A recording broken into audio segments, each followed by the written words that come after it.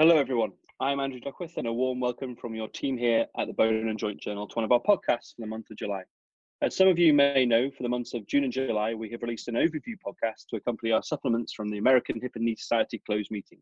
For this month, we've already had a podcast with our editor-in-chief here at the Journal, Professor Faris Haddad, and the guest editor for the July knee supplement, Dr. Brian Springer, where we hope to provide you with a brief overview of the Knee Society, who the members are, as well as discussing how this collaboration came about and how we hope this will benefit you as our listeners and readers. We also hope to have provided a behind-the-scenes insight into how the studies within the supplement have been chosen, as well as giving a brief discussion on a few select papers. With that in mind, over the next 15 or 20 minutes or so, we'll be discussing in more detail one of the prize papers from the American Knee Society closed meeting in 2018. I have the privilege today of being joined by Dr. Noam Schuert from the Rotham Orthopedic Institute in Philadelphia, who is the lead author for the paper entitled "Fructosamine is a better glycemic marker compared with HbA1c in predicting adverse outcomes following total knee arthroplasty," which was the winner of the John Insall Award from the Knee Society and will be published in the July supplement. Welcome, Dr. Schuert, and a big thank you for taking the time to join us.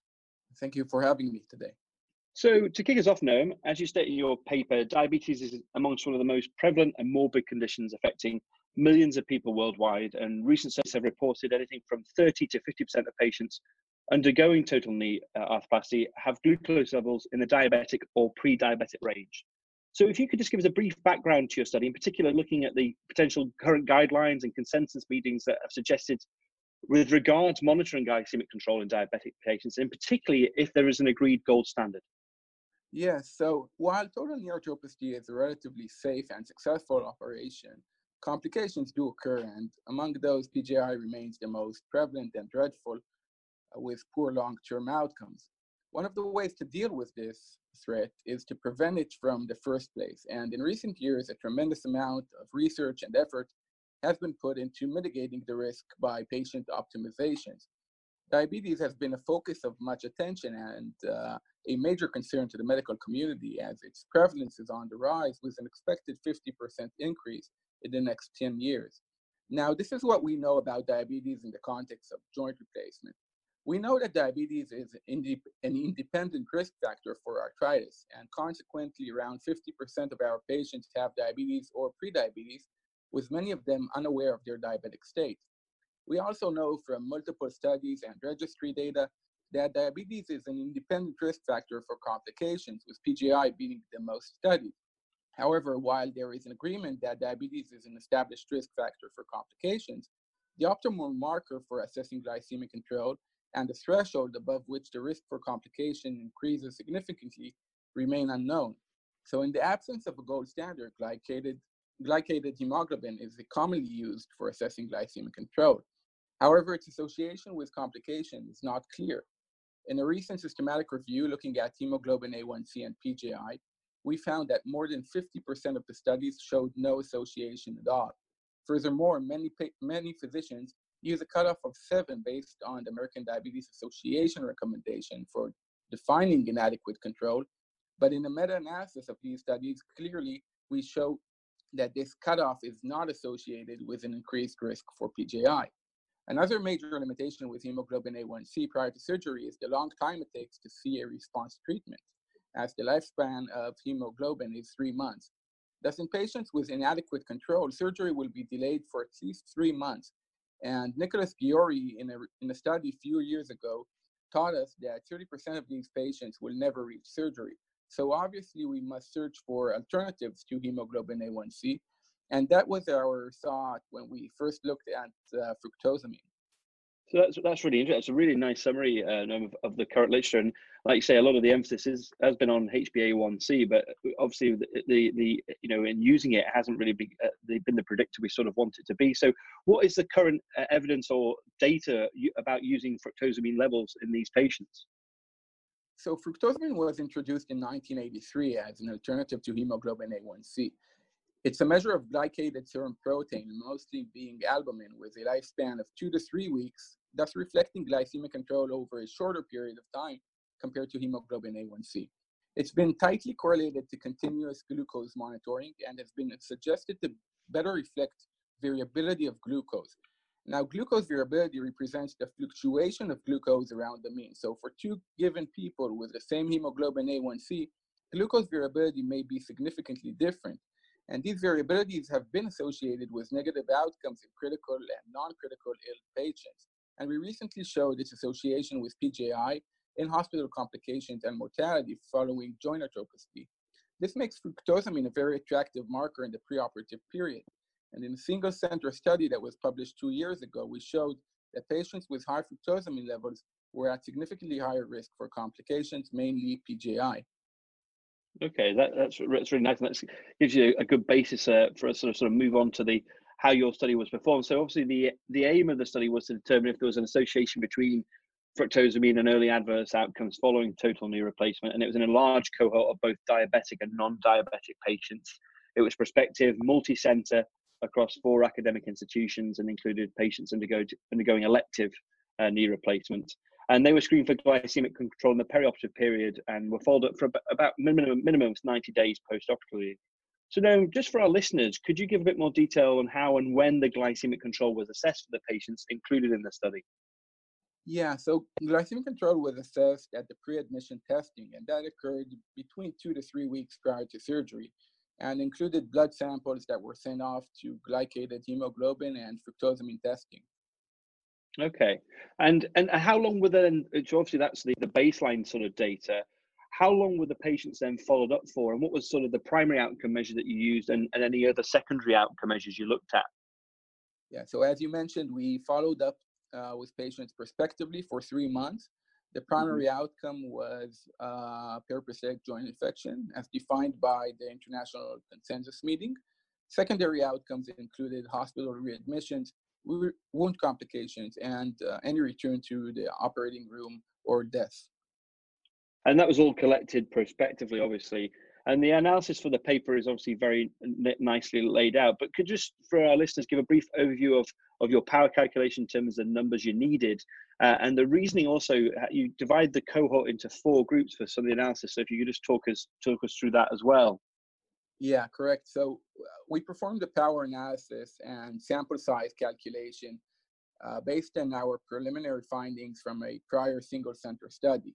Once we collected the data, we determined the cutoff for fructosamine, above which the risk for complication increases significantly. And we did that using ROC and the Uden index. So these type of analysis point out the threshold that optimizes sensitivity and specificity of a certain test. In this case, for detecting adverse outcomes, mainly PJI. We found that 293 micromole per liter is the optimal threshold for dichotomizing patients to high and normal levels of fructosamine, and we compared between the 2 groups. We did the same for glycated hemoglobin, and in addition, we also looked at 7 and 7.5, as there is a controversy in the literature regarding the optimal threshold for hemoglobin A1C. Now, to investigate the independent utility of fructosamine unrelated to hemoglobin A1C, we split the cohort into 4 groups: those who had both elevated fructosamine and hemoglobin A1C, those who had only one of them elevated, and in those who had both not elevated. And we performed a univariate followed by a regression analysis, accounting for various confounders. That explains it really clearly. So if we move on to the results of the study, there were 1,119 patients recruited, so a very large number. Of those, there was just under 14% who had a prior diagnosis of diabetes, and 15 of those patients had associated sequelae such as kidney problems or peripheral vascular disease. The periprosthetic joint infection rate in the study was just under 1%, and 8 patients had wound complications. So, no, with all that sort of as the core sort of data, could you sort of detail the key results for our listeners in relation to fructosamine and the baseline demographics, but I suppose more importantly, as a predictor of adverse outcomes or complications? Yeah, so we found a total of 60 patients, representing 6% of the cohort, had high fructosamine levels, meaning a level above 293 micromole per liter. There were no significant differences in baseline characteristics between those with normal and high fructosamine, except for their ASA score. And as anticipated, those with high fructosamine were more likely to have diabetes. But interestingly, 30% of these patients with high fructosamine did not have diabetes. And that's an interesting thing to have in mind. Now, the results of the univariate analysis showed that high fructosamine levels were significantly associated with all of the adverse outcomes that we looked into, except for wound complications. PGI rates were 8.4 times higher in patients with high fructosamine. Readmission and reoperation rates were 3.6 and 4 times higher in the high fructosamine group. And 2 patients from the elevated fructosamine group died compared to only 1 in those with normal fructosamine. Finally, while we did not show a statistical significant difference, the rate of superficial wound complications was 3 times higher in the group of patients who had high fructosamine. I mean, they're all really quite stark findings, those, and I think, like you say, you highlight that the 30% of patients who had a did not have a background of diabetes but had abnormal fructosamine levels. So you also then formed a regression analysis was performed to determine the role of fructosamine as an independent predictor of PGI. And what did this show? So the adverse outcomes seen in the elevated fructosamine group remain significant for PJI readmissions and reoperations after controlling for potential confounders, including primary versus revision surgery, operative time, length of stay, BMI, Elix-Hauser, and this was true in a multiple regression analysis. So mortality rates were too low to assess in a regression model. But this really emphasizes that fructosamine is not just a proxy for general illness, but rather an independent predictor of complications. Yeah, absolutely. It's quite impressive that model and how it's still controlling for all those factors is still a predictor. So obviously that's fructosamine, but how did that then compare? You obviously compared that with HbA1c as a predictor of complications, and what were those results? Right. So unlike fructosamine, hemoglobin A1c failed to show a significant association with all of the adverse outcomes. We saw similar rates of adverse outcomes in patients with high and normal hemoglobin A1c, and this was true for all hemoglobin A1c thresholds that were assessed. Okay, that's really interesting. And so obviously you can finally if we just finish off with the results, you've got a very nice sort of figure where you demonstrate the results according to those 4 groups we just described earlier. You can just sort of summarize that for our listeners. So the figure shows the patients stratified into 4 groups based on their hemoglobin and fructosamine levels. Each column represents a group: those with both fructosamine and hemoglobin A1c elevated, those with only hemoglobin A1c elevated, those with only fructosamine elevated, and those in who both were not elevated. So all of the complications were significantly higher in the group who had only fructosamine elevated. You can see the rates of PJI readmissions and reoperations reaching 15 and 20% in that group, really reflecting the added value of fructosamine over hemoglobin A1c and its independent utility. Yeah, no, I think I think I agree. I think it's a really great figure because it just very clearly shows the role of the usefulness of fructosamine. So if we sort of move on to sort of your discussion about how the study fits into the current literature. I mean, the study strengths are obviously without question. It's a prospective design, very large number of patients enrolled, and as we've obviously discussed and heard, the very robust analysis performed. And it's obviously highlighted very key findings and cutoffs with regards to the role of fructosamine as a glycemic control marker and its association with periprosthetic joint infection. And I think one of the start findings, as you highlight in the paper, is that in patients with high fructosamine levels who had normal HbA1c levels, the rate of PGI readmission and reoperation reached 15%. So how do you feel that this data adds to the current literature in the area and potentially current guidelines in the future? So our findings questioning the role of hemoglobin A1c as an appropriate marker for glycemic control in the preoperative period are consistent with 2 recent systematic reviews showing no or only a weak association between hemoglobin A1c and PGI.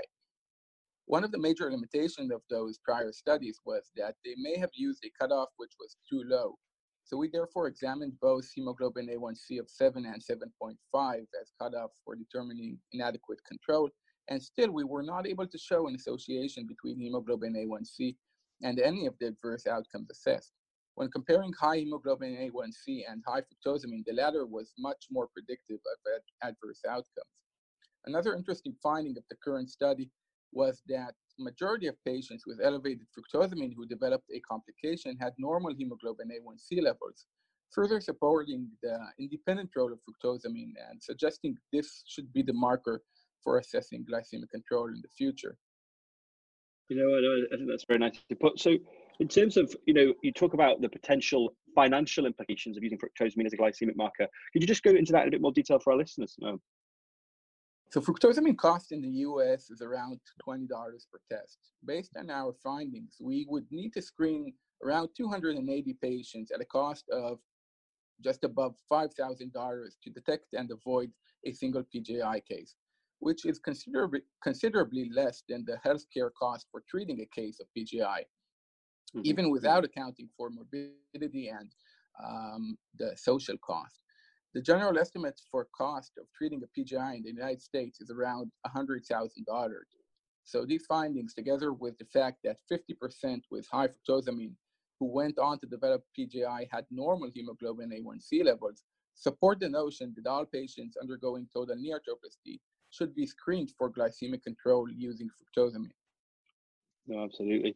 And, with that in mind, I think, what we always, from your point of view as the authors, for our listeners, what do you feel your key take-home messages are in light of all that, and in light of any potential limitations of the study, and where do you feel we really should go next with this research?